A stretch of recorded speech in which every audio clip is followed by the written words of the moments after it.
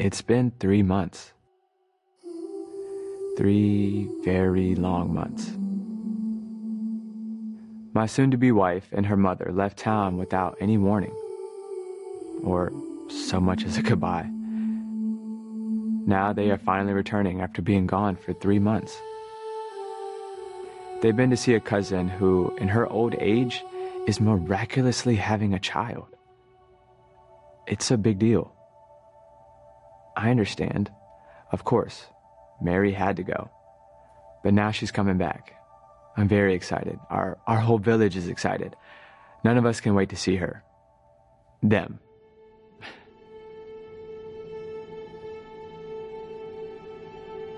The Bible does not record any words of Joseph. However, from the scriptures we do know this. When God asked him to do something, Joseph did it immediately and with complete faith in God.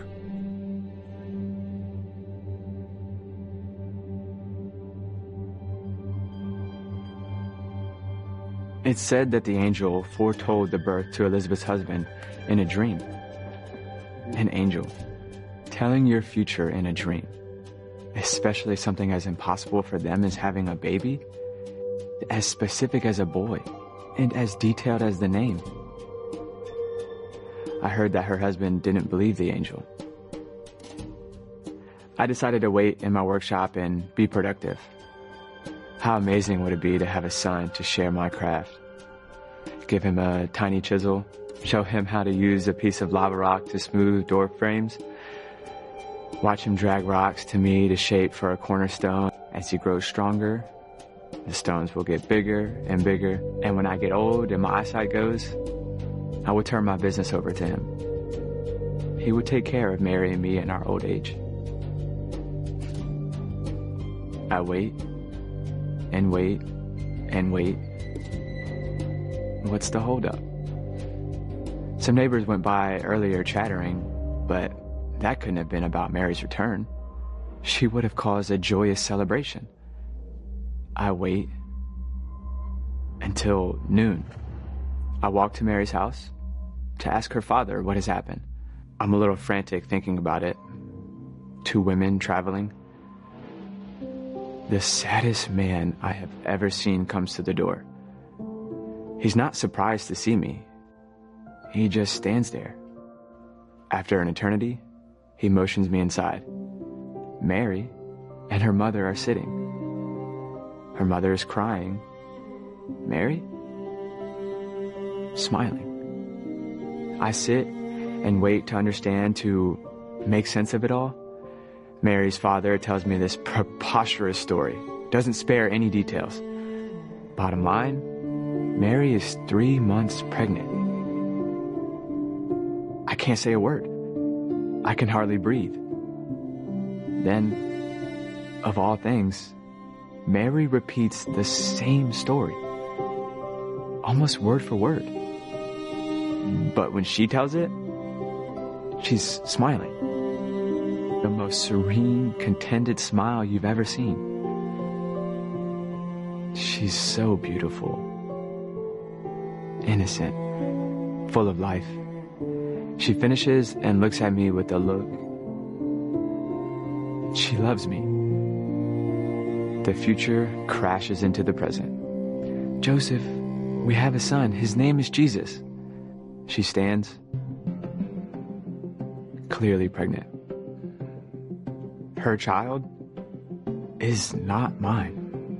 Without a word, I stand and walk out the door. The whole village knows. Friends, neighbors watch me, pity me. They wait for me to gather them together in the twilight and admit that the child is mine. Or to ask for them to join me in stoning Mary. I review all of the laws of Moses. Was it fornication or adultery? I don't know. I don't care. I want to follow the laws in this matter as I have all of the things in my life. At the same time, I want to have mercy on Mary. No matter what has happened, I love her. I will agree with Mary's father to have an amicable, quiet divorce. The rabbi will be thrilled to have a conflict-free resolution. if I don't ask for her to be stoned to death, nobody else will either. I will move to another town and look for another wife. Finally, I nod off. Son of David, don't be afraid to take Mary home as your wife, because she has become pregnant by the Holy Spirit. An angel appears to me in a dream. She will give birth to a son, and you are to name him Jesus, because he will save his people from their sins. I bolt out of bed, the words of the prophet Isaiah flooding my mind. The virgin will conceive and give birth to a son, and they will name him God with us. I have no fear of obeying the Lord completely and immediately. It's just before dawn. I make my way through the quiet streets of Nazareth. I'll wait outside until they wake. A light is already flickering through the cracks in the window shades. Guess they didn't sleep much last night either. Mary's father appears at the door, haggard. It looks like he's aged 10 years overnight. He's been waiting for my knock.